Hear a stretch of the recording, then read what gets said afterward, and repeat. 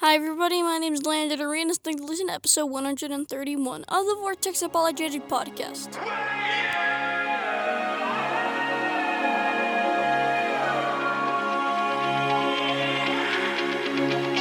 Welcome to the Vortex Apologetic, where substance reigns over mindless entertainment. Because biblical truth matters in a profound, timely, and urgent way in a lost and dying world.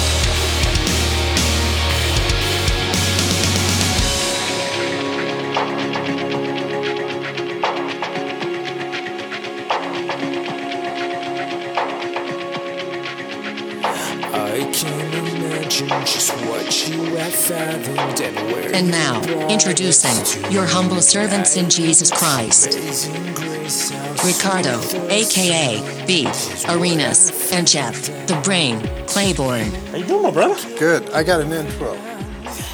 I didn't hear one. Oh, you got one. I got an intro. Oh, let's... Actually, I don't have an intro. Okay. Job has an intro. Oh, Job has an intro. All right. Job has an intro. Let's go. Job, hit us with that intro. You want to hear Job's intro? I want to hear Job's intro. Best intro ever. Although affliction comes not forth of the dust, neither does trouble spring out of the ground. Yet man is born unto trouble, as the sparks fly upward. I would seek unto God, and unto God would I commit my cause, which doeth great things and unsearchable, marvelous things without number, who give rain upon the earth, and send waters upon the fields, to set up on high those that be low, that those which mourn may be exalted to safety. He disappoints the devices of the crafty, so that their hands cannot perform their enterprise. He takes the wise in their own craftiness, and the counsel of the froward, Froward, is carried headlong. So basically, God destroys the devices of the crafty. Yeah. He gives a realistic view of life, that we're born into trouble. This is a troublesome world, right? That was such a good line right there. We were born into trouble. Right. So he does great things which are unsearchable. God does marvelous things without number. Amen. And so just a contrast between us and God. Big time. You know? And, of course, this is Job talking, and Job went through a lot of trouble in his life. Yes, he did. Before God restored him. And you think, why do things happen the way they do? Mm-hmm. Yeah. And Job's friends were asking the same question of Job. What did you do, Job? Why did you end up in this situation, Job? What happened, Job? What are you not telling us, Job? Yeah. And Job's going, I'm not holding anything back from you. I don't know why this happened to me. It just happened. God did it, and it happened, and I don't know why. And so, can you imagine being in Job's situation, and your three close friends that actually made the trip to come see you, to comfort you? Mm-hmm. Now, you got to remember, folks, most of them didn't show up. That's true.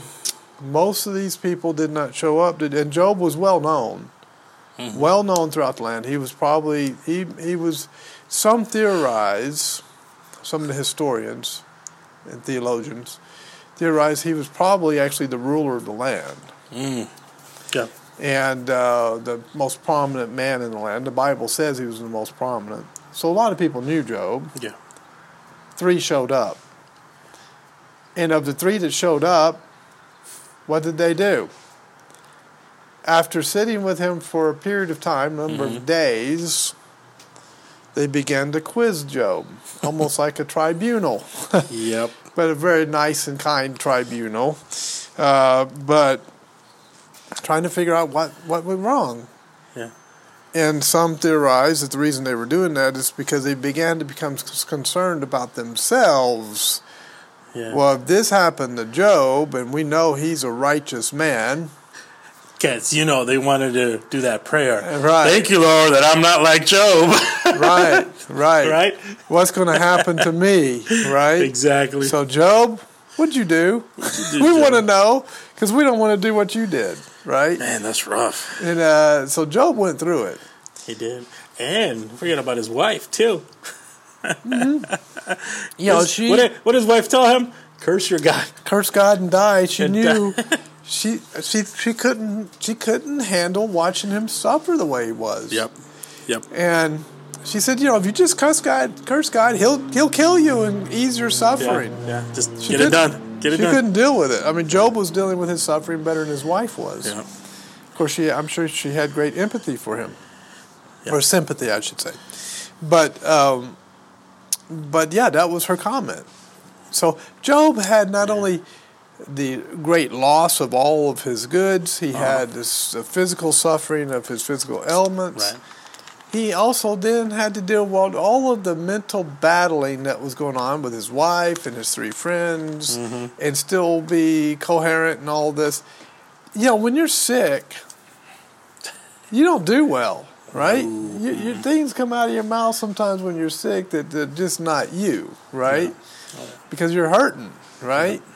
And this is where Job was talking in chapter 3. He lamented the day he was born and just wished he could die. That's how bad it was. Man.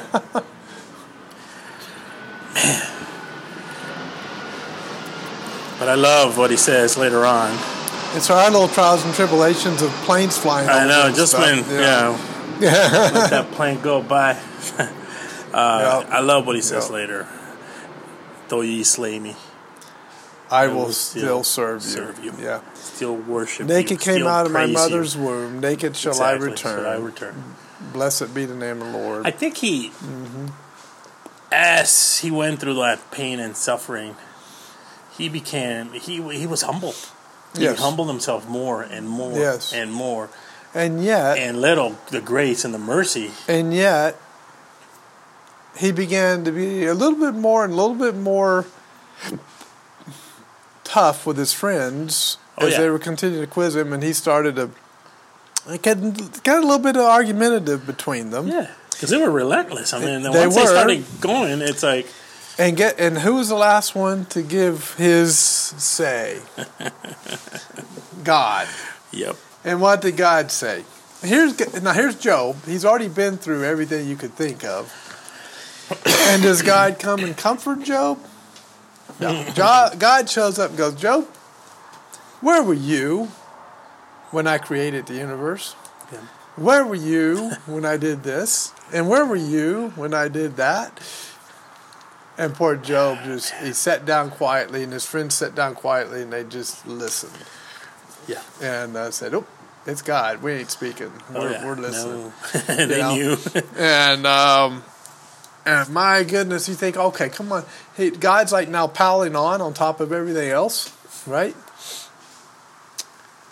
But God, He doesn't, of course, Christ can empathize with our suffering. He went through suffering like us. Yes. But what did God do after all of that? He restored Job. Completely restored him. Yep. Double what he had before. Isn't that amazing? Yeah. Yeah. And all of that suffering was for the glory of God and to... I'm trying to think of the right words of what he did to Satan. He didn't humble Satan. He crushed him. Yeah. With that. No, you're right. It's more of a crush. Yeah. It was a crushing of Satan. Satan was shown to be 100% wrong in everything he was saying about Job. Yeah. But Job had to go through all of that suffering for Satan to be crushed in his accusation of Job. Mm-hmm. And Job had no clue what was going on. No. Now, I can't remember reading the entire chapter of Job, but just kind of trying to think of what Satan was thinking. Obviously, he was going for it because, he asked God if he can go after Job. But his mindset? Did he think, I got you, God? Because, Job, Or was he thinking, I'm just going to take advantage of this time to do whatever I want? I think he was thinking he could. And I know I'm not going to be able to win anything in the end because it's God who who is a judge of all. Well, this is the creature that showed up in the garden challenging God's image bearers right. in the first place. Right. So obviously Satan has no sense of God's going to crush me. Mm-hmm. Satan is apparently so arrogant that it's almost like an incredibly genius blindness. Okay. Yeah. Think about it, because Satan is brilliant. Oh yeah, most He's definitely. Lucifer, son of the morning, right? Yeah. Mm-hmm. But brilliance doesn't mean that you get it right. And it doesn't mean that you know everything. And it doesn't mean you have wisdom. Mm-hmm. And one thing Satan certainly lacked was wisdom. Oh, yeah. Lots of that. True wisdom. Yeah, of course. He had craftiness and cunningness. Cunningness, right. Deceiveness. He could deceive anybody. Right. He was very deceptive. Mm-hmm. And so that he had to his advantage. And he thought he could use that on Job the way he did on Eve. Mm-hmm. Oh, yeah. The way he did on Cain and others. He had high success with that method. And God created Job, right? I mean, we're all created by God, even though we're created in the womb. And God says, I'll shut Satan up. I'll use Job to do it. And that's oh man, if you think of strategy as only God would to be the one doing it, that would be it. Mm-hmm. Guess what, Satan? I'm not even going to do it myself. Right. I'm going to do it through Job. Right. Go for it. Have your day. Yeah. Have you considered my servant Job, Satan? Yeah. And Satan's not thinking that God already knows what's happening, what happened ahead of time. Mm-hmm. He's going, I can get Job. I got this. Satan's pride took over. His arrogance took over. Yeah. I can get Job. Yeah. God, I can get Job. You watch. I'll get Job like way I got all those other ones. I'll get Job. Well, and probably his boastfulness when like you said, Eve. I got Eve. Right. I can't get Job. Really? Right. Exactly. And he didn't get Job. Nope. Oh, man. What an amazing character Job had. Through amazingly difficult times. Oh, yeah. I mean... And we're going through difficult times as a world right now, basically. Oh, yeah. The entire world is having a hard time. India is really getting hit hard right now. Yeah. And everybody's blaming everybody else for problems. Oh, yeah. Mm-hmm. And we're going to talk about some of this as we go through the news. But there's a lot of suffering around the world right now. Yes. And a lot of Jobs. Around the world right now. And for us Christians, this is the time where, talk about a time that is going to test our faith. Mm-hmm. It's going to test our, us standing on the truth of God. Mm-hmm. And I think Job is a perfect example because we're the thing. I mean, do we emotionally react right away? Are we slow to anger? And this is where the test comes in. Do we apply discernment and wisdom and, especially as fathers? How do we lead our homes? How do we guide our family in the midst of all this? Because, our wives and our children, it'll come natural for them to panic or like, whoa, wow, this is happening. And how are we going to react? Are we going to panic just like they are? Or are we going to set the balance of, hey, I'm trusting in the Lord. Right. Let's trust in the Lord. I'm a solid rock standing in Christ. Exactly. And regardless of circumstances. Oh, yeah. Because I'm sure a lot of people are going through some really hardship, especially the ones that have lost jobs. They're losing homes. Right. It's hard not to look at circumstances in that situation. Oh, yeah. Very difficult. Right. But we have to learn to get out of our circumstances and put our eyes on the one who's got control of everything. Now, tell us, how do we set our eyes upon Jesus? How do we set our eyes upon the Creator of all things? I don't think we can do it without absorbing His Word into our minds. That's huge. The beginning point of any Christian maturity is first to understand the attributes of God. Once you understand the attributes of God, you have a little bit clearer picture of God Himself. Amen. Okay? And once you have a picture of God Himself, then you understand the power and the might of God, the knowledge of God, the strength of God. Amen. And that you're trusting in someone who has the ability and knowledge to do what needs to be done to take care of you. All right? Now, He's going to take care of us in His way, not our way. That's the first thing we got to learn. And that's tough. Yeah. Right? He took care of Job in His way, not Job's way. Yeah. Right? I mean, that's life. That's how it works. Right?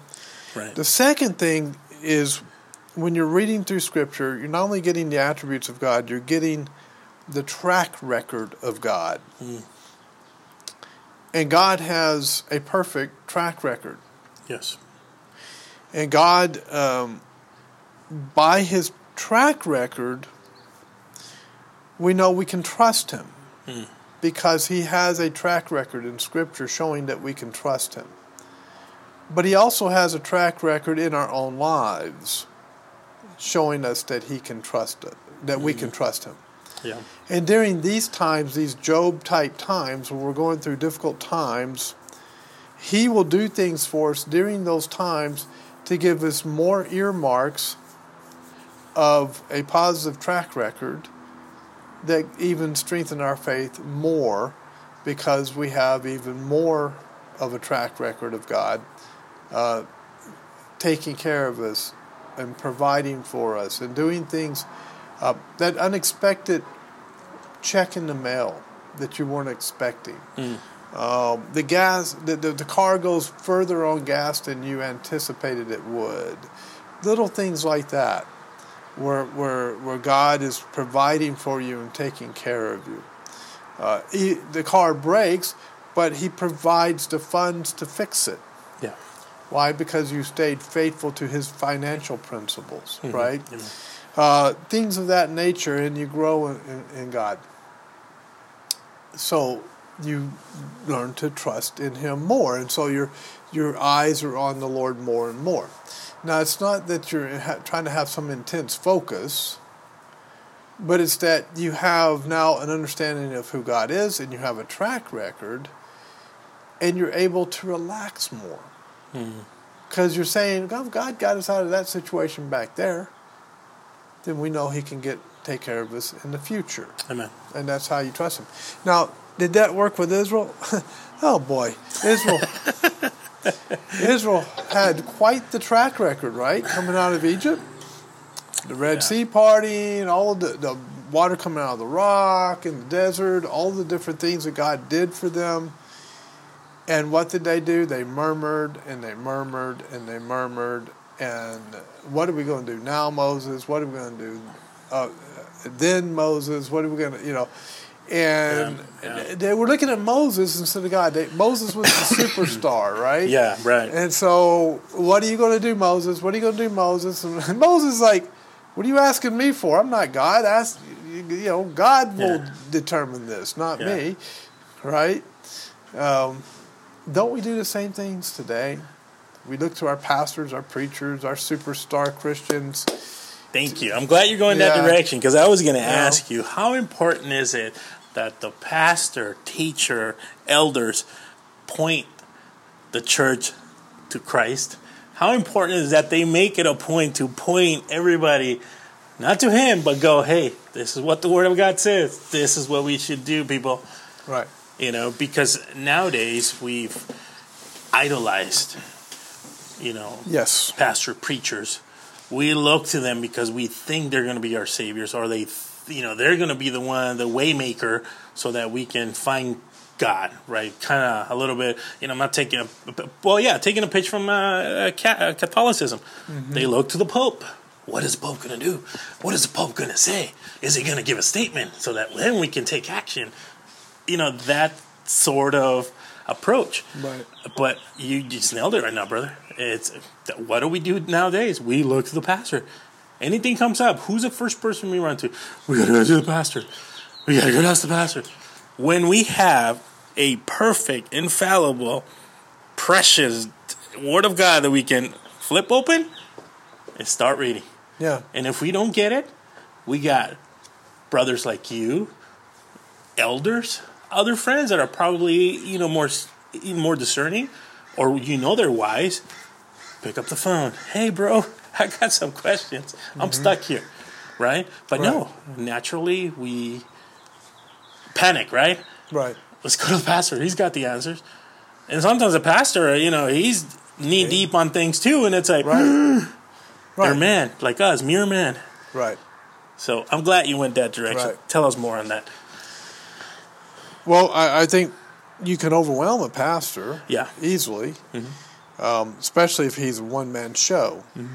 That's why I don't believe in a one-man show church. Mm-hmm. Mm-hmm. I believe there needs to be multiple pastors sharing responsibility, because then the burden is spread across more than one person, and they're able to handle it better, right?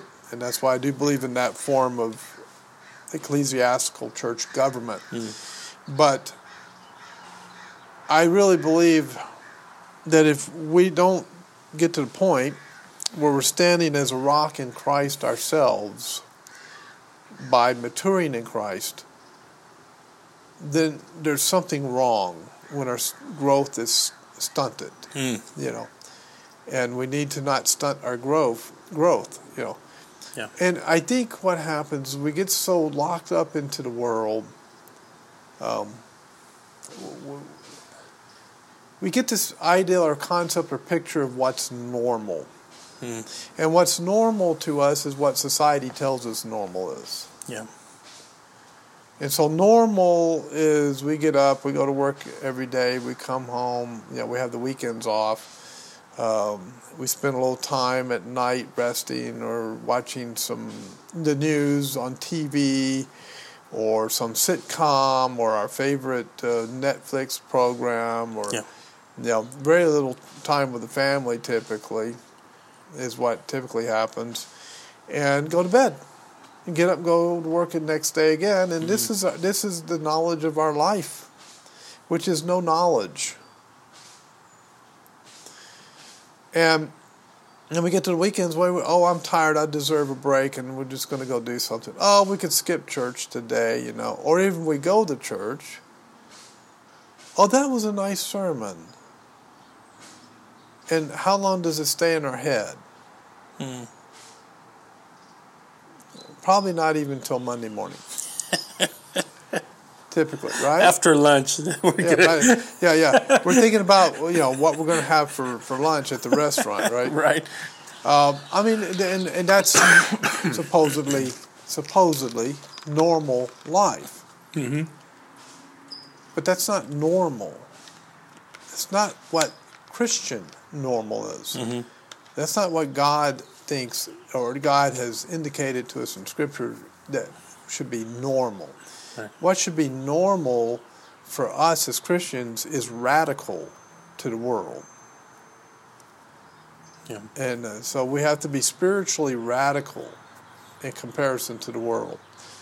And so that's kind of what that looks like. What does spiritual radical look like? Okay, it means you actually pick up the Scriptures and read them. It means you actually pray. It means you actually spend time with people, like your family.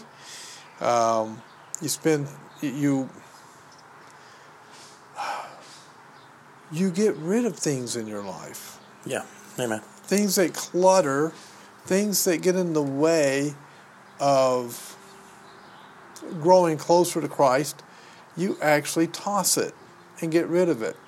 And that might be that Netflix show. Yeah. And that might be the nightly news. That might be a number of different things. Whatever it is in our life that hinders us from growing closer to Christ, we have to shed it, get rid of it. That's the hardest part, because we don't want to get rid of things. We don't want to give things up. Yeah. We don't want to be seen as radical, strange, weird. Right. But the Bible describes Christians as a peculiar people. Why? Because we're not normal by what the world calls normal, what society calls normal. Yeah. Okay? And each culture is different, but it's not culture that we're supposed to be looking at. Right. Right? It's truth and spirituality. Amen. And Christ. And the culture that we're supposed to adopt is the one that's found in the epistles, the one that the apostles were telling us about in the epistles. It's a church culture, or a body of Christ culture. That's the culture that we're supposed to be. Yeah, I grew up in a culture. You grew up in a culture. I long ago rejected my culture because it is not sufficient for my growth in Christ and my fellowship with my fellow believers. If I insisted on advancing my culture, praising my culture, or whatever it might be, having, Tennessee Southern Heritage Month or whatever, I don't know, just make it up, right? Right.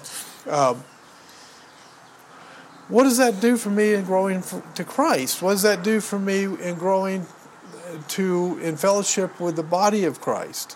Yeah. Absolutely nothing. Amen. Amen.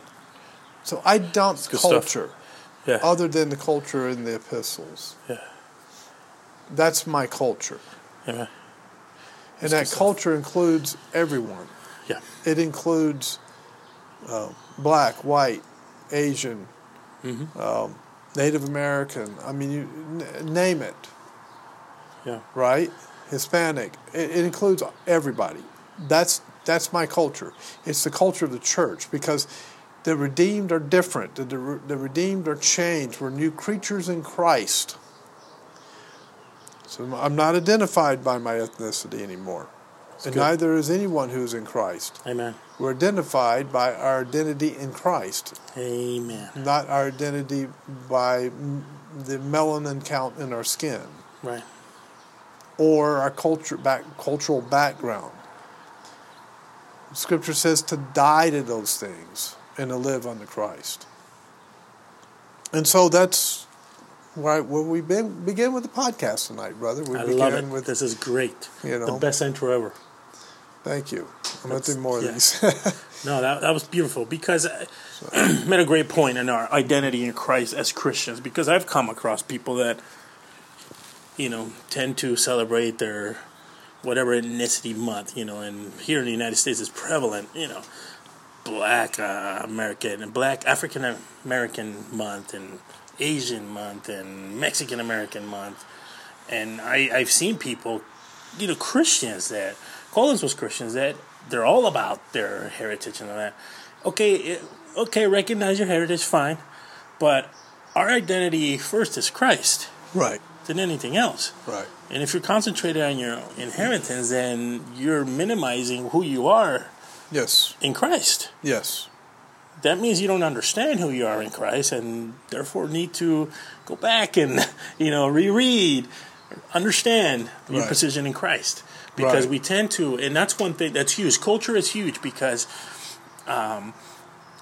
it's almost like a fine line, brother, where they adopt certain things from culture so that they can be more captivating to the culture, because that's the way we can reach them, right? They say, or that's the way we'll be able to present the gospel, kind of. When Paul was at the height of him preaching, when he was, at the highest point where he was going to go amongst the culture he was in and preach. He learned about his culture, where he was at, but he didn't sway away or didn't say, oh, I'm going to adopt their culture so that I can present the gospel. No, he went and said, repent. Repent. Put your faith and trust in the Lord. Yeah, the message did not change The message at all. did not change. And we see that the message change a lot, right? Because of our culture. Oh, we need to be more relevant. We need to ask him what they would like from the church so that we can make it more appealing to them. And then when that happens, the church ceases to be the church. Amen. Because it becomes the world. Amen. Once you start using world tactics to draw supposedly members into the body of Christ, Right. You said it. It's not a church anymore. Right. It has to have distinctives. Amen. And it's the distinctives that define the church. Right. And when you give up those distinctives to be relevant to the world, you become the world. And you're no longer the church. You're something different. Yeah. You know, It's a club. it's a club. Yeah. It becomes a club. Yeah. Or a different religion, because it's not Sure. Christianity anymore. Sure. Right? Yeah. Good stuff. Yeah. I love it, brother. That's good stuff. Folks, be encouraged. Look to the Word. Man, we challenge man all the time. The reason why we challenge man is because the importance of man being prepared, reading the Word, being encouraged by the Word, and always look into other brothers so that you can be accountable. Right, brother? Be accountable. Sometimes our spiritual growth is a little different than others, so we have to find brothers that are the same spiritually in growth, so that you can learn, or you can, what do we call? Where iron sharpens iron. Iron sharpens iron. We're all at different levels or different stages of growth, and that's okay. Some understand more than others. Some have lived more of life than others. That's okay.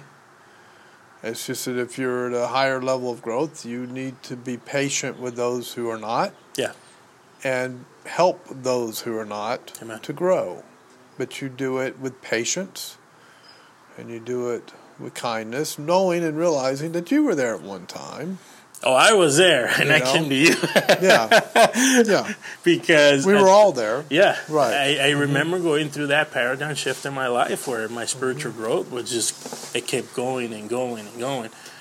And I felt, especially when I was, amongst friends that were, Christian as well, or claimed to be Christians, it just wasn't there. We did not have that connection. We can go out and have fun and have a good time, whatever, but when it came to our iron sharpening iron, we were just not there, bro. And there was a lot of times, I was after study, how many times did we stay late? Or we went to get some coffee over here at Trinity. Remember Trinity? Right. Yep. And I just questions and asking you about, hey, brother, this is how I feel. What do you think? And the greatest of all things was like, hey, bro, I was there too. Guess what? Right. It's okay. It's going to happen. Right. So it was a blessing for me. And, brother, we have to get beyond church being a ritual. Amen. Yeah. Because that's what it becomes. It becomes. Well, we think church is only on Sundays, right? Right. We think the church building is a church. A lot of people think that. Yeah, it's a meeting place, right? But no, we're the church, right? We're the church. Monday, Tuesday, Wednesday, Thursday, Friday, Saturday. Yeah. Last time I checked, we're the church going about our business throughout the week. Right. Now, that doesn't mean that we abandon what Christ taught us and what the apostles taught us about the ecclesiastical part of the church. Amen. That the church does have to have a structure. Oh, yeah. And the church does have to have certain things for it to be a church, right? Right. That are taught in Scripture. We don't abandon that. But we don't become so locked in on the ritual of church or the tradition of church that we lose sight of the other side of the equation as well. There has to be a balance between everyday, daily spirituality and the ecclesiastical functions of a church, or the hierarchy of a church, or the leadership of a church needs to be there. The ordinances need to be there. Yes, there needs to be a time to meet, a time to fellowship, a time of instruction in the Word, a time of song, and of the psalms and the hymns and the praises. Yes, that has to happen too, because so many people rail against what they call organized religion, and that is immaturity in Christ to do that, to say that. God intends for His church to be organized. He organized it. And for us to say, well, we don't like the fact that you organized the church, God, and we're going to just rebel against that, that's not good, But to become so stiff and so legalistic and so pharisaical that you believe that the organization part of the church is the spirituality of the church, that too is not good. There has to be a balance between the two. Right. Both elements need to be there. We are the church, but the church is more than just we getting together. It is an organized entity that God designed according to organization that God determined and taught us and told us, this is how you pray. This is how you study Scripture. This is how you get together in fellowship. This is how you have church. Right. It's all in the epistles. They taught us these things. Amen. And we don't ignore that, So there's, you can go extreme on both sides. Yeah, right. Good stuff. Balance, then. You have to have balance. Balance. Yeah, there has to be a balance between the two. Praise the Lord. Good stuff, my brother. Folks, that'll be our Doctrine and Theology segment. How about that? I like that. Good. That was good stuff. Now you had some news for us, brother. There is some news. Man, I'll tell you. The never-ending news, right? The world, it's just... The world we live in, right? I'll start with health impact news. This is out of Europe. So the European database of suspected drug reaction reports is Indra Vigilance, which also tracks reports of injuries and deaths following the experimental COVID-19 vaccines. Their report through May 8, 2021 lists 10,570 deaths and 405,259 injuries. Wow. Following injections of 4 experimental COVID-19 shots, mRNA vaccine, or mRNA vaccine, Pfizer, BioNTech, COVID-19 vaccine, AstraZeneca. It's Chado X1 and NCOV-19, I guess is abbreviations for it. So COVID-19 vaccine Jensen, and that's AD26.cov2.s is how they abbreviated it. Mordecai Sohns, or Sohns, I think it is. Mordecai Sohns of America's Frontline Doctors published a video yesterday illustrating the effects of the COVID-19 shots in various countries with mortality rates. The data was compiled from healthdata.org and the Institute of Health Matrix and Evaluation, an independent population health research center at UW-Medicine, part of the University of Washington. In almost every country, death rates increased just after the COVID-19 vaccine rollouts. So things are not looking good as far as the vaccines go. So here's death toll. Here's another one from the CDC. The latest from the CDC. 4,434 dead. So the CDC released the latest death figures following the experimental COVID injections this week. Okay. And that death toll now stands at 4,434 people, adults and children. This is heart-wrenching. Yeah. That have been recorded as dying after receiving one of the experimental COVID injections. And here's from the source. Over 259 million doses of COVID-19 vaccines were administered in the United States from December 14, 2020 through May 10, 2021. During this time, VAERS, which is the reporting system of the CDC, received 4,434 reports of death. That's a 0.0017% among people who received a COVID-19 vaccine. CDC and FDA physicians review each case report of death as soon as notified, and CDC requests medical records to further assess reports. A review of available clinical information, including death certificates, autopsy, and medical records, has not established a causal link to COVID-19 vaccines. However, recent reports indicate a plausible causal relationship between the J&J Janssen, I guess it is, COVID-19 vaccine and a rare and serious adverse event, blood clots with low platelets, which has caused deaths. So they're saying, to put this number in perspective, since the CDC continues to claim that these deaths do not establish a causal link to COVID-19 vaccines, these deaths now exceed the total number of deaths reported in VAERS following vaccination for the past 21 years. Wow.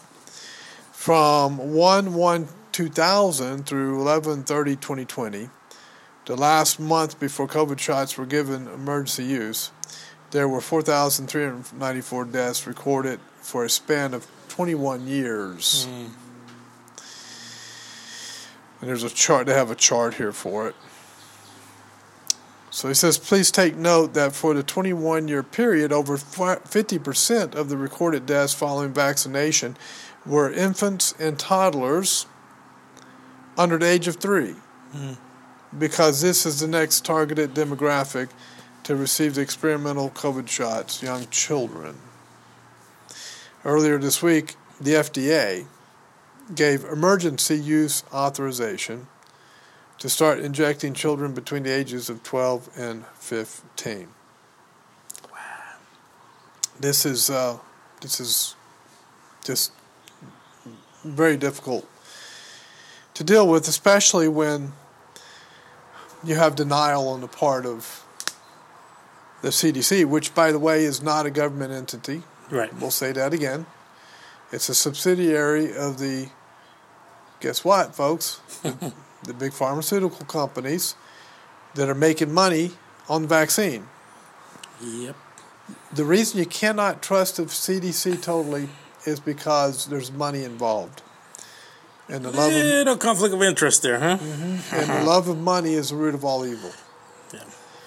The CDC is like your utility company that provides electricity for your house and so forth. They're not a government agency, but they have a contractual agreement with the government. So the CDC is similar to that, right? And they're regulated by the government. The CDC has regulations as well by the government. So they're tasked with developing treatments against things like pandemics, breakouts of disease, and so forth. That's their purpose in life. Right. Problem is, if that treatment involves vitamin A, vitamin D, a certain type of iodine, which is very helpful to the body, zinc, hydroxychloroquine, ivectitin, right, or Invexin, I think it's called. The different, very cheap, very easy methods of keeping your body strong, the CDC will not acknowledge that or promote it because it does not make the pharmaceutical companies money. Yeah. It has to make the pharmaceutical companies money before the CDC will have anything to do with it. And there's the problem. Now, understand that the CDC in the past, don't know how they know this or if this is even accurate, but it's been determined that only about 1% of the people who have adverse effects report it to the CDC. Now, if it's only, let's take that number and increase it, and let's say 10%. That's still a huge number of unreported deaths and injuries from shots. So we're not even getting the real numbers. Yeah, right. The FDA has not approved any of these injections. Emergency use only. Well, FDA, are we still in an emergency? Why are they still being used? Number two, the FDA, the head of the FDA, basically told his employees, I don't want you getting any shots. I don't want you getting any of the COVID experimental injections. And they discouraged their employees from getting it. Isn't that interesting? That should tell you everything you need to know. Well, in light of that, people are still acting out of irrational fear and are still, I'm going to turn on the speaker, are still having difficulty with the idea of freedom. Yes. Because of fear, irrational fear. Here's an example. This is a teacher that berates a vaccinated student for not wearing a mask. Now, wait a minute. If the student is vaccinated, doesn't that mean, according to the normal meaning of a vaccination, right? Right. Which is supposed to protect against the virus, does that not mean that he can't get the virus? And if he's vaccinated, he should not be able to give the virus to anyone, right? Right. Okay, so you told me California recently came out saying if you're vaccinated, then you don't have to wear a mask. Right. And what are the store owners doing? When you go to any type of business, they require you to wear a mask.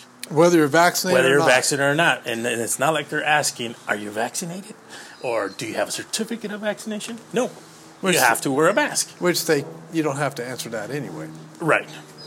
You know, under HIPAA, you don't have to answer it. No. Right. But, so that's irrational. Completely. Right? Yes. So what does this teacher do? Let's listen in. So this poor student is sitting on the just to give you a picture, this is a classroom, with a typical classroom desk and so forth, and the student's sitting in the back of the classroom against the wall on the floor. So he's sitting on the floor against the wall, and the teacher is leaning over a desk toward that student and saying the following. Now, before you press play, was there distancing between him and the other student? Between him and the teacher? Or the teacher? Or amongst the others? Because, you have to follow the guidelines of 6 feet. It's hard to tell from the video if there was 6 feet or not, but there was a little bit of distance. So I don't know how much distance. It looked like she was getting kind of close. But we'll see. Okay. Let's paint a picture. I don't care if you're vaccinated, you little pig. Okay. I don't want to get sick and die.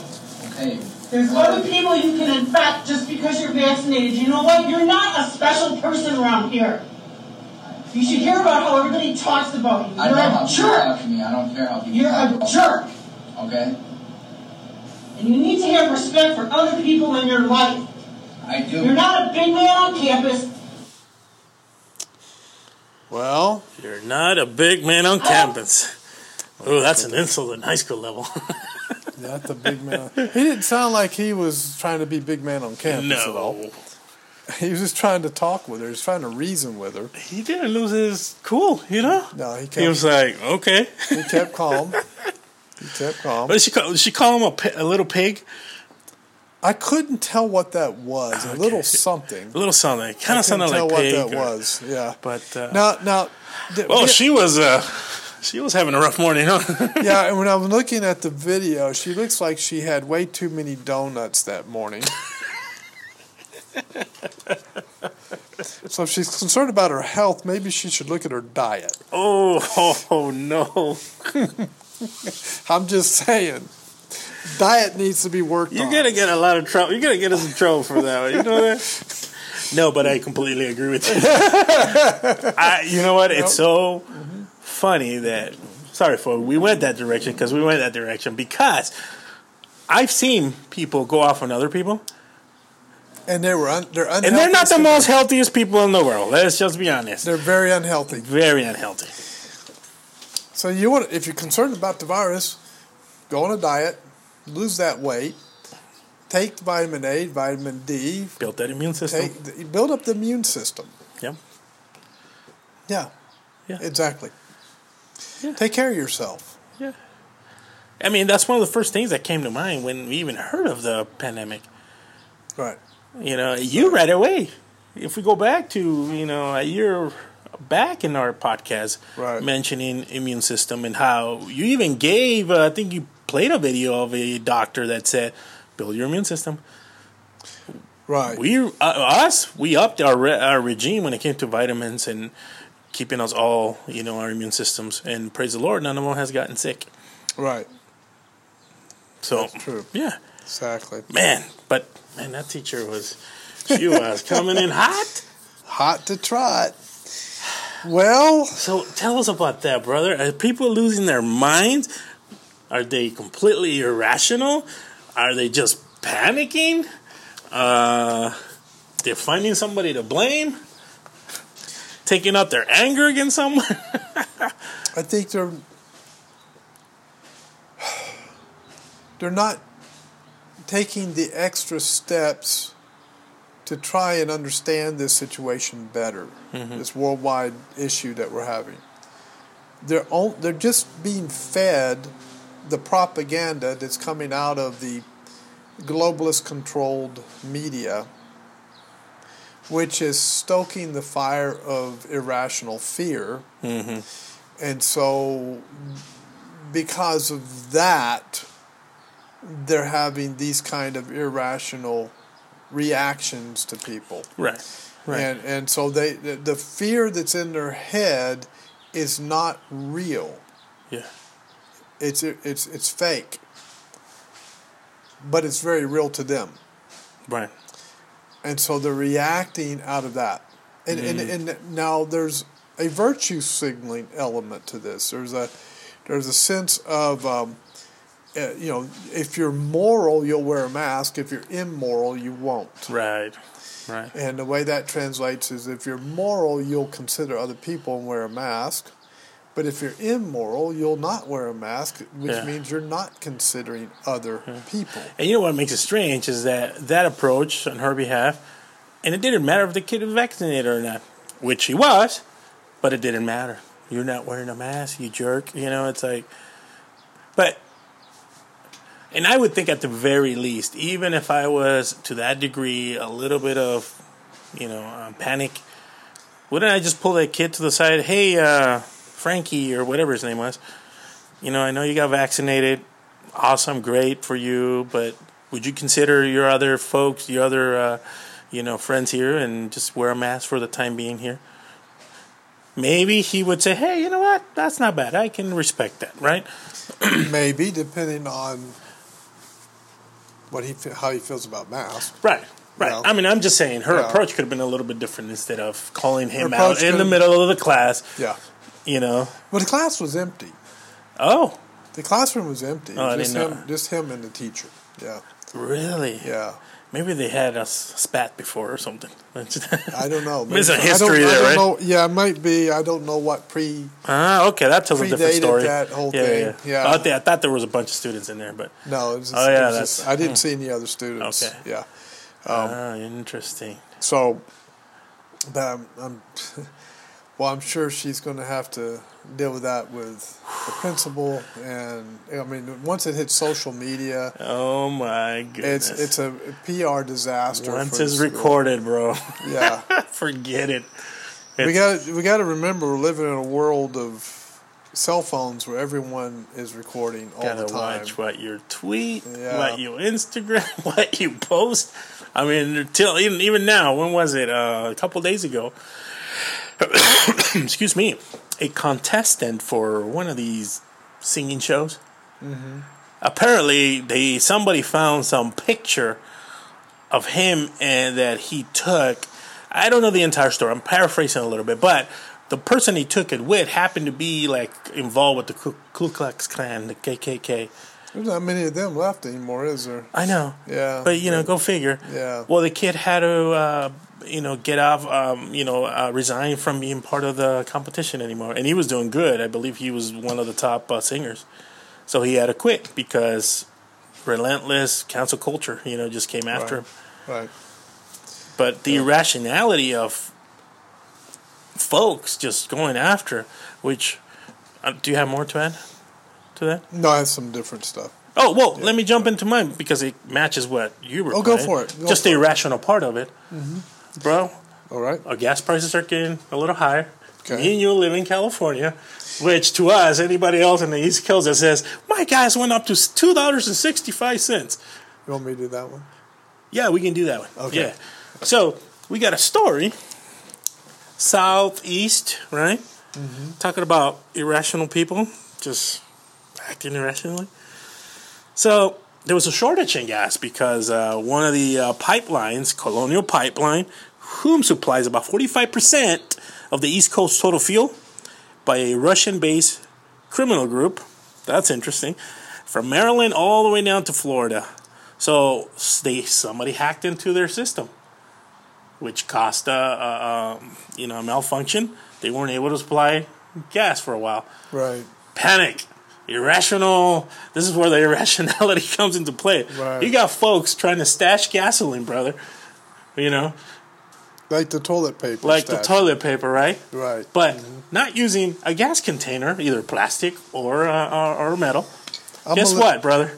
I want to grind your gears a little bit here. Folks are actually plastic bagging gallons of gas. And some of them were a little bit safer. They double bag them. Plastic bag.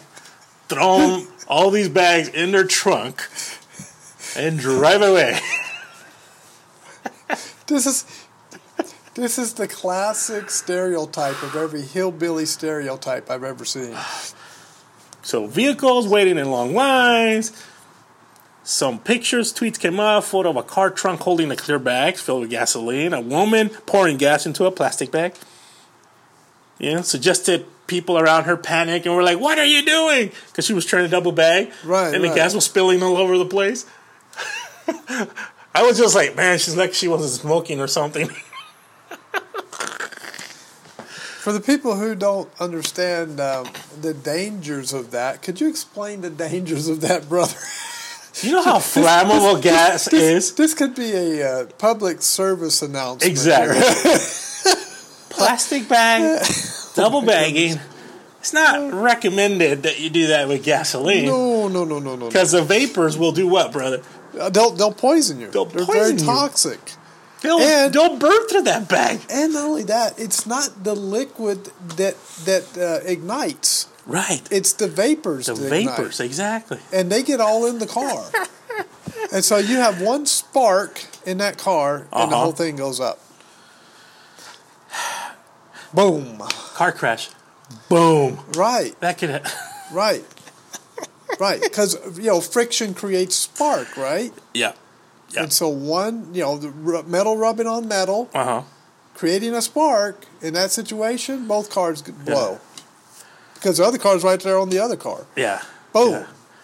So the irrationality and the panic was so bad that the U.S. Consumer Agency had to step in and go and just send out tweets or messages saying, "Do not fill plastic bags with gasoline." You wonder what's wrong with some people. Believe it or not, people hoarding gas, obviously, because they think it's a shortage. Oh, we better get some gas or else we're not going to have any more. Irrational thinking right away. Some people made it a business out of it where they bought the extra gas so that they can sell it at a higher price. Well, that's price fixing. You can't do that. That's you can't illegal. do that, right? Oh, my goodness. You can't do that. Yeah. So that story goes hand in hand with your story on irrational thinking. The gas industry or the fuel industry is heavily regulated. Oh, yeah, most definitely. And the prices are regulated. Oh, yeah. So you can't just buy gas and go sell it out of your house. No. You can't do that. Cannot do that. Anyways, folks, we're in California, and while everybody in the East Coast or Midwest, it's like, oh, our gas went up to $2.65 or $3.05. Today I gassed up. You know how much I pay for my gas, brother? I have no Regular. idea. The cheapest is the cheapest. $4.14. Sounds about right. Now your beast takes the higher premium. The higher octane, right? Only premium. I think that's about $4.40 or something like that. Something like almost $5 probably. Yeah. But you have to understand, brother, my car is electric. Really? It's got a battery and an alternator. Oh, no, you got me on that one. I was like, wait a minute. Are you kidding me? How dare you devalue your car like that? Okay, you got That means it's electric, right? Well, yeah, right? If it's got a battery and an alternator, it's an electric car, right? It's got electricity. I didn't even think about that. Just happens to have a 500 horsepower gas, internal combustion. It's a pretty hefty electric car, right? Just saying, I mean. That was funny. Oh, my goodness.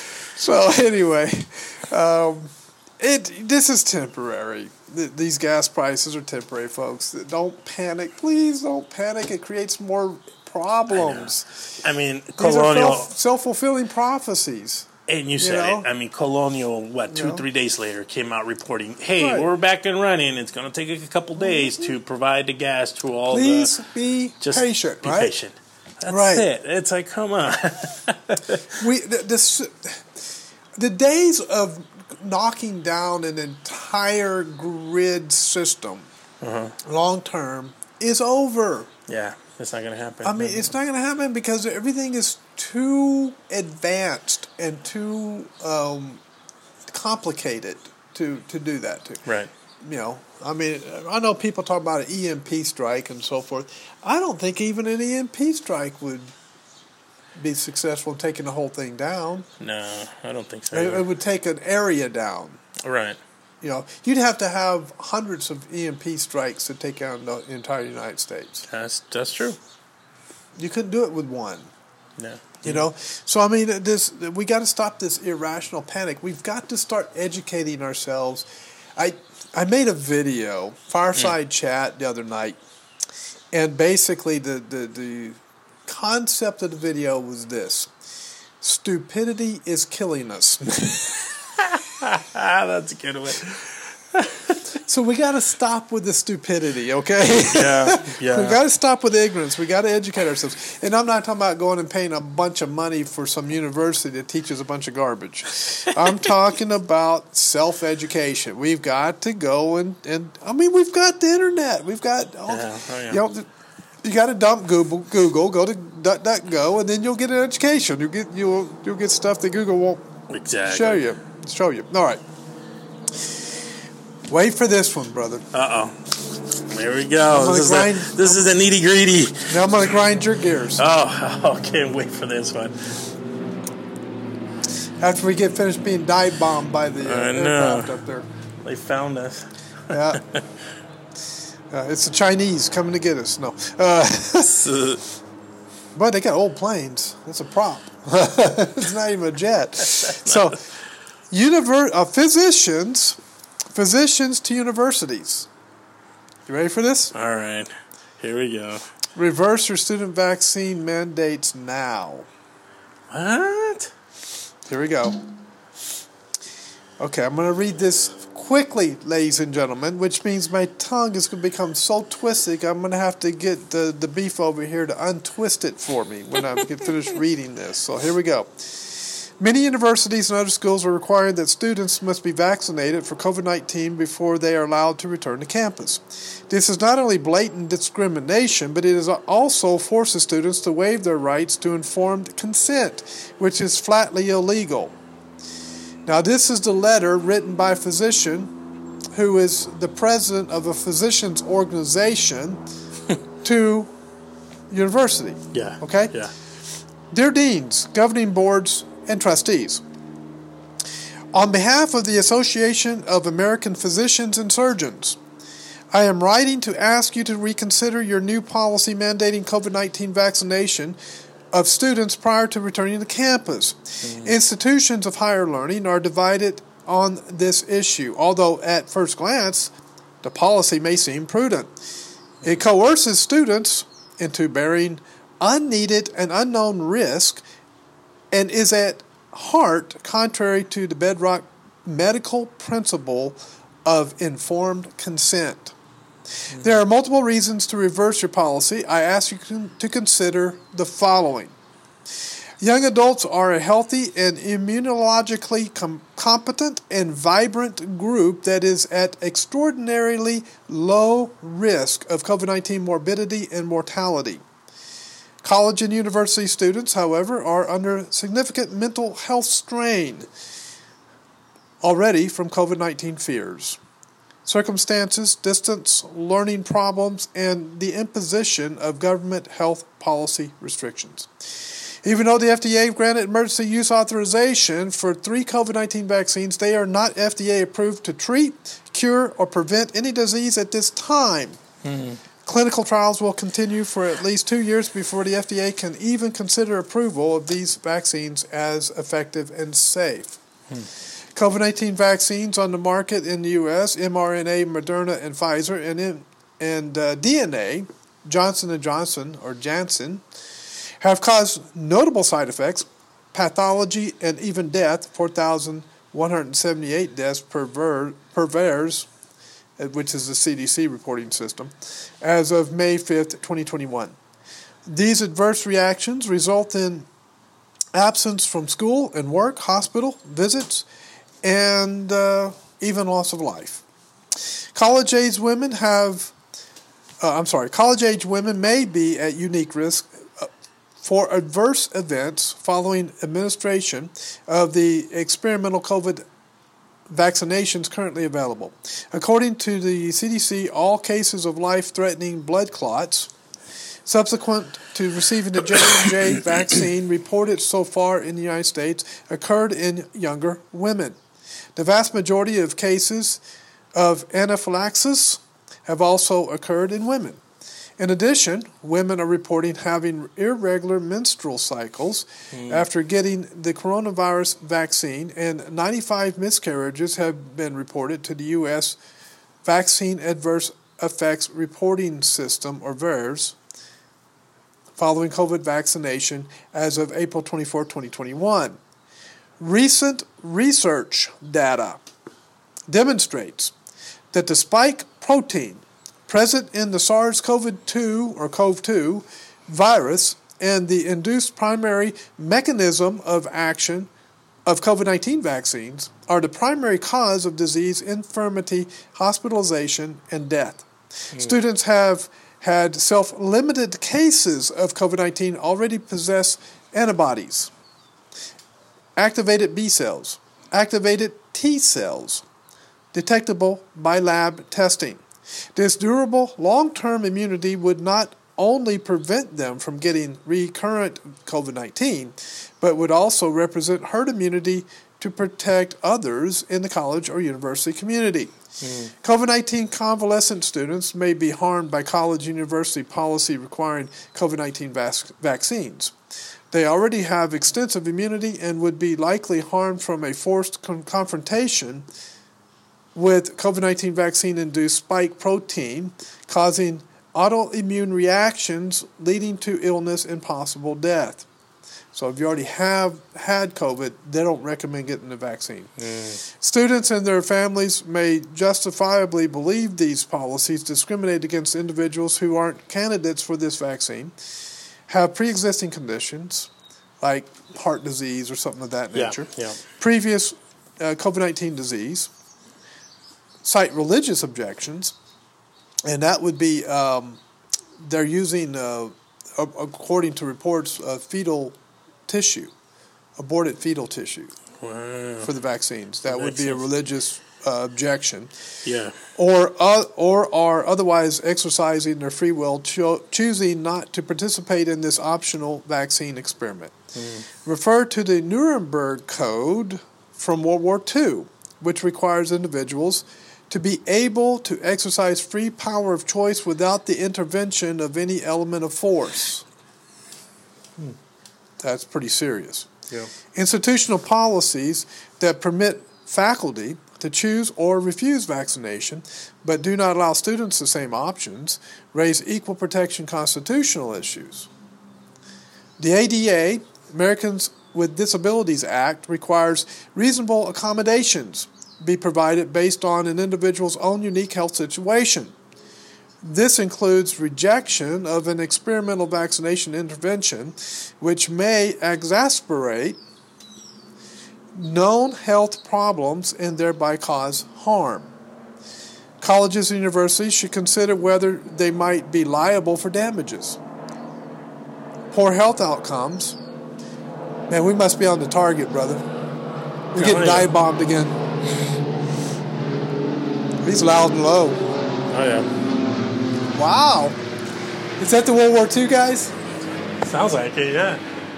We have an airport nearby, folks. Yeah, we do. And that airport that's nearby, sometimes they'll fly like World War II fighter planes and a stuff lot out of of there. older planes. Yeah. Older planes. So these are hobbies that these pilots have. And we have air shows too. Air shows. With those they same have old air planes. shows. Yep. And they had to be 17 out there flying at one time. With air show. That's right.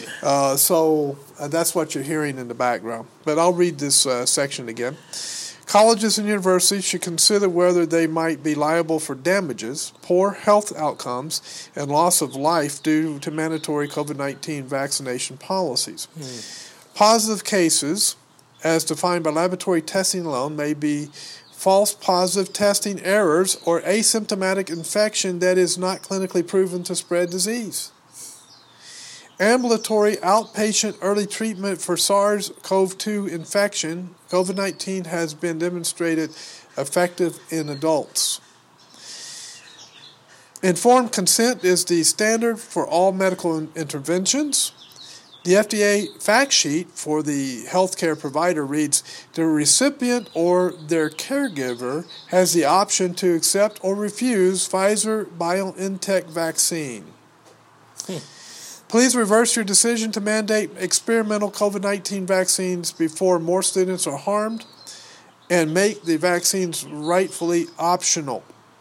Both unvaccinated and vaccinated students should be permitted on campus. Thank you for your time and attention.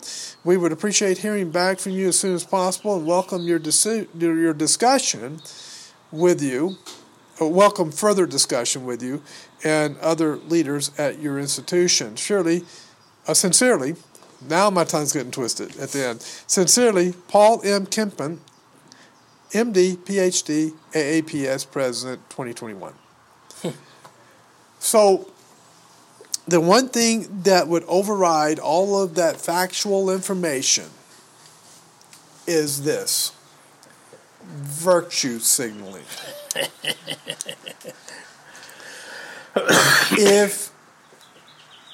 If the university is fearful of a virtue signaling backlash, that if they follow this advice and it comes back to bite them because of people's perceptions that they're not being sensitive to the needs of the students or some nonsense like that,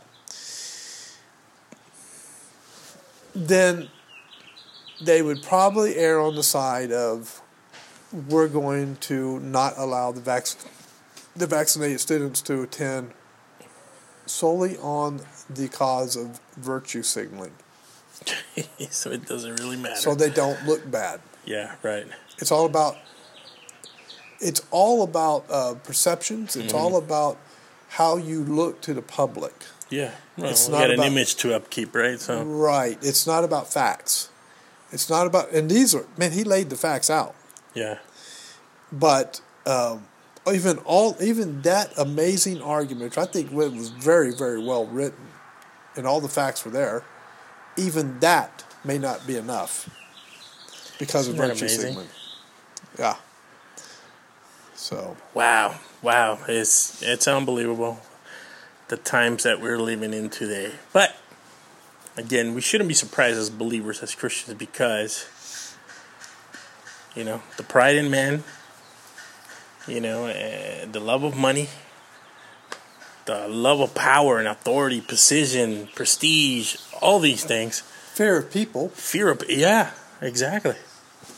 It's just, it's man, it's the sinfulness. It's the affront to God. That's what it is. Right. And man, Yep. it shouldn't surprise us. I know Christians, and again, I think it has to do a lot with their understanding of eschatology that have this, wow, our culture is, decreasing. It's getting worse and worse and worse. And it's like, no, it's been bad since the beginning. Yes. It shouldn't surprise you, the things that you see. Why? Because Scripture tells us. Right. And we don't interpret the Bible based upon the evening news. Exactly. We interpret the Bible with the Bible. Right. And Yeah. people, what do people go? Oh, people see those people in the news. Oh, those are the bad people. I wouldn't do anything like that. Brother, if I could project in a big old gigantic, size white wall or whatever, and I can project your thoughts to it, boom, boom, boom, every single thought in your days. We would have found some pretty crazy stuff, right? I'd have to go crawl under a hole and never come back out again. Did you hear that, folks? That's how our capability in our minds, the stuff that comes out because of our sinful nature. Right. As believers, we're forgiven. Right. We're adopted sons and daughters. Right. Does that mean we're not going to sin anymore, brother? No. Does that mean, man, I'm not sinning anymore. I'm good.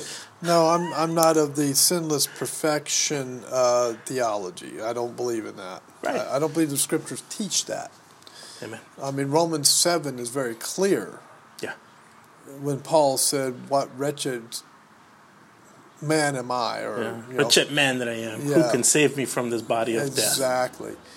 And he spent the whole chapter talking about how bad his flesh was, and his mind was, and his flesh, and he does that which he does not want to do, but what he wants to do, he doesn't do. Yeah. Yeah. And he's talking about the battle between the redeemed spirit and the still dead flesh. Yeah.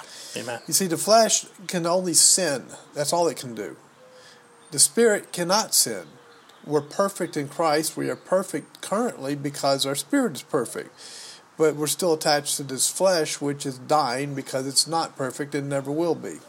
And that's why we sin on a daily basis, because the flesh is sinning. Our spirit is not sinning. Our flesh is sinning. Yeah.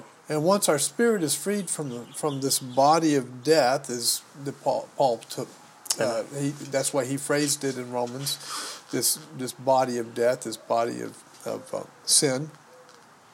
Then that's when we'll have sinless perfection. Amen. But we got to go through death to get there. Which none of us can avoid, right? It's not going to happen in this world. Right. Right. It's not going to happen. Oh, see, the they're on to us. sinless perfection guys didn't like that. They're dive bombing us here. Oh, Another my attack. goodness. Good stuff. So, But, folks, and the reason why, we share these things, it's because not to alarm you more than anything, but to have you go to Scripture and be discerning. Challenge yourself to read the Word. That's the only updates that you really need Right. in life. Right. The Word. These things shouldn't be surprising to us as Christians. But as Christians, we are to go and have an answer when they ask us about our hope and our faith, right, brother? Right. When you see people panicking like that, when you see people overreacting, Right. grace, mercy, we preach the gospel to them in a way that's going to bring conviction to their hearts. We know our profession. We don't know our Bibles. Amen. Amen. Some people know everything you can think of about Q, but they don't know their Bibles. Mm. But what does Q talk about? It talks about knowing your Bible, being close to God. Isn't that interesting? That is very interesting. You know? Yeah. So, I mean, it's important that that's what I'm talking about when I'm talking about the Christian life not being normal. Yeah. Mm-hmm. It's not normal to study Scripture to that degree. You're right. What's normal is a little sermonette and a little devotionette that's 5 minutes long in the morning, and a little prayernette, right? A quick fix. a little quick fix token prayer, a little quick fix token devotion, and a little sermonette from the pastor, and we've done our ritual, and we're good to go for the week. Yeah. We're ignorant. We don't know anything. You said it. And you know what's funny? It's like you go in on Sunday, defeated, wretched, kicked all over the place. You hear that little sermonette, and you're like pumped up, ready to go. Oh, yeah, Monday's coming. I'm facing Monday. It's that cycle, bro. By Friday, Saturday, you're like dragging on the floor. By the end of Monday, the world has beat you up already. Yeah. And what did you get out of it? Nothing. It's a quick fix. I got to go to church. I got to get my points. Check mark. Marketing is already, marketers are brilliant when it comes to mind manipulation, psychological manipulation. Yes. And they've already, by Monday night, Tuesday morning, they've already saturated your brain with this stuff, Oh, yeah. That's just one example. Mm-hmm. There's many examples you can use. Many different things that hit us every day. Yeah, right. That affect our thinking, and we have to renew our minds on a daily basis. Amen. And that means we got to get more. Turn off Netflix. Turn off Facebook. Mm-hmm. Turn off YouTube, and open your Bible, and renew your mind. That's important. We've lost priority. Yeah. And mainly because, this election cycle and COVID has really thrown us way off. It's thrown us off kilter, right? Yeah. We've been thrown off balance because of it. Most of it. And we need to get back into balance. Right. Yep. Oh, you said it, brother. Good stuff, my brother. Yeah, there's a lot I didn't talk about I could have, but we'll cover it again later. Or go to C-Files. On BitChute. Yeah, that's right. Give us your info, because I know, by the way, people have asked in your YouTube channel, they've asked about your YouTube channel through the Vortex Apologetics channel. Where's Jeff? Is he? Yeah. So I think I just gave BitChute, and I think, and I made a mistake. I think I said go Trail Thinker / but it's not. It's actually C-Files. C-Files. Yeah. So you can correct that. You can. I will correct that. So Let them know. It's the capital C for my last name Claiborne, right? And an Files, all one word. So C capital Files. C, small f, capital C, small f, C-Files. Kind of a takeoff from X-Files. X-Files, yeah. Yeah. Yeah, I That's good, you nerd. I know, total nerd. I love it. No, that was perfect. I liked it. You're fortunate I didn't pick something from Star Trek. I could have been the Borg or something. I was just thinking you'd be the Borg. Oh, good stuff. So yeah, folks, check out his BitChute. As a matter of fact, I'll probably change your. Not probably. I will change. Because I have put a link under your name for our website to take you to YouTube, so I'll change that to the BitChute C-Files. Yeah, BitChute for now. C-Files. And, and let him know that YouTube canceled me. Yeah, he's been canceled, folks. Yeah. He's getting himself in trouble. So. I just do what's normal for a Christian. And let's just be honest. YouTube can't take it, man. They can't take when it's facts and truth and all this. No. There's always somebody that it gets. insulted. Yeah. They're on the other side. Yeah. They're on the globalist side. So anything that's anti-globalist, they won't deal with it. They're canceling themselves. Yeah. A lot of people have left YouTube already. A lot of people are leaving. There are other avenues now. There's more social media opening up now, more platforms available. So do not be discouraged, folks. Other than that, before we close, let me remind everybody, the vortexapologetic.com. It's live and it's going. So if you want to visit us, actually not one, go visit us. Check it out. I mean, throw in a comment. Let us know. Do you like it? Does it suck? I don't know. Whatever, Lift us up. If not, critique us. We can take it. Also, I want to encourage everybody, go check out the weekly blog that we started with the release of the vortexapologetic.com. My brother, the Berean here, has been amazing 2 articles that we started off. And this last one is Who is Man? Okay, I won't tell you anything about it. You got to go and read it, check it out, subscribe. Put your email in there and subscribe to the weekly blog, and you'll get an alert letting you know that there's a new blog out there. Go check it out when you have a chance. Share it. Help us by sharing. We want to start actually pushing the vortexapologetic.com more, directing more traffic towards our website so that we can build, more outreach more than anything. And you notice we're turning a little bit more now back toward theology and practical living. Yes.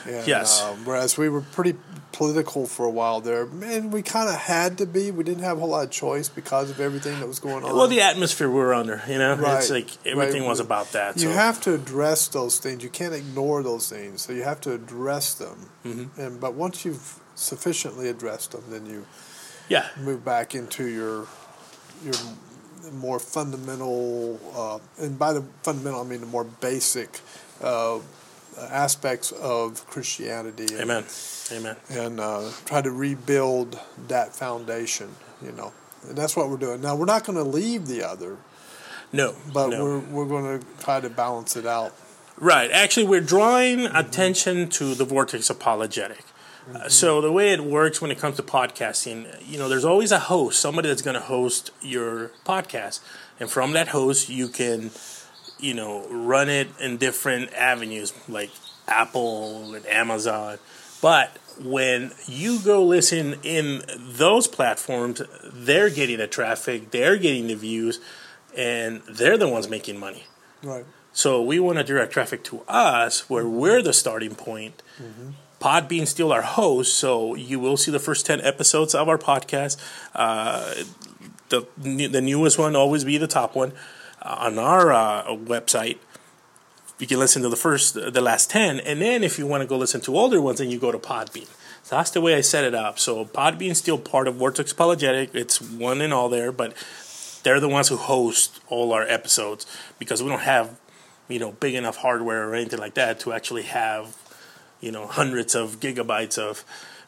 So that's what we're doing. But I encourage you to go check it out. Definitely. I mean, we're getting started. We're getting going. We want to expand it. And, to God be the glory if He allows us to, wherever He takes us. I mean, that's the direction we're going to go, right, brother? Yeah. Other than that, I have nothing else. Do you have anything else, my brother? Yeah, one more thing.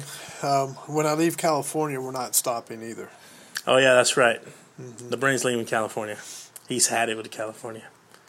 Or maybe California's had it with I me. think California's kicking you out, bro. Just like they I'm being canceled. Being canceled. No, the reality is all the family left California and went back east, and so I'm kind of following the family. My wife and I are. Those grandkids, bro. The kids and the grandkids, yeah. That's right. You're right. You never stop being. Yeah, they all left. Never stop being your kids, right? Yeah. They kind of said, they left. They kind of looked at us and said, "You're on your own." No, they didn't do that. No, they said, you better get over here where we are. The fun's taking place. Yeah. So, that was in the plans anyway. So, but yeah. We're still not ways, because it'll be here sooner than you know it, 5-6 months from now, right?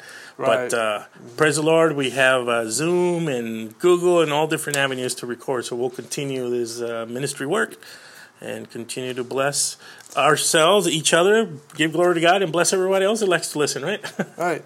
Dun, Good dun, stuff. dun, dun, dun, Yes. dun, dun, dun. We have the technology. Yeah. We can rebuild the podcast. Oh yeah. It shall What continue. show was that? What show was that? Trivia.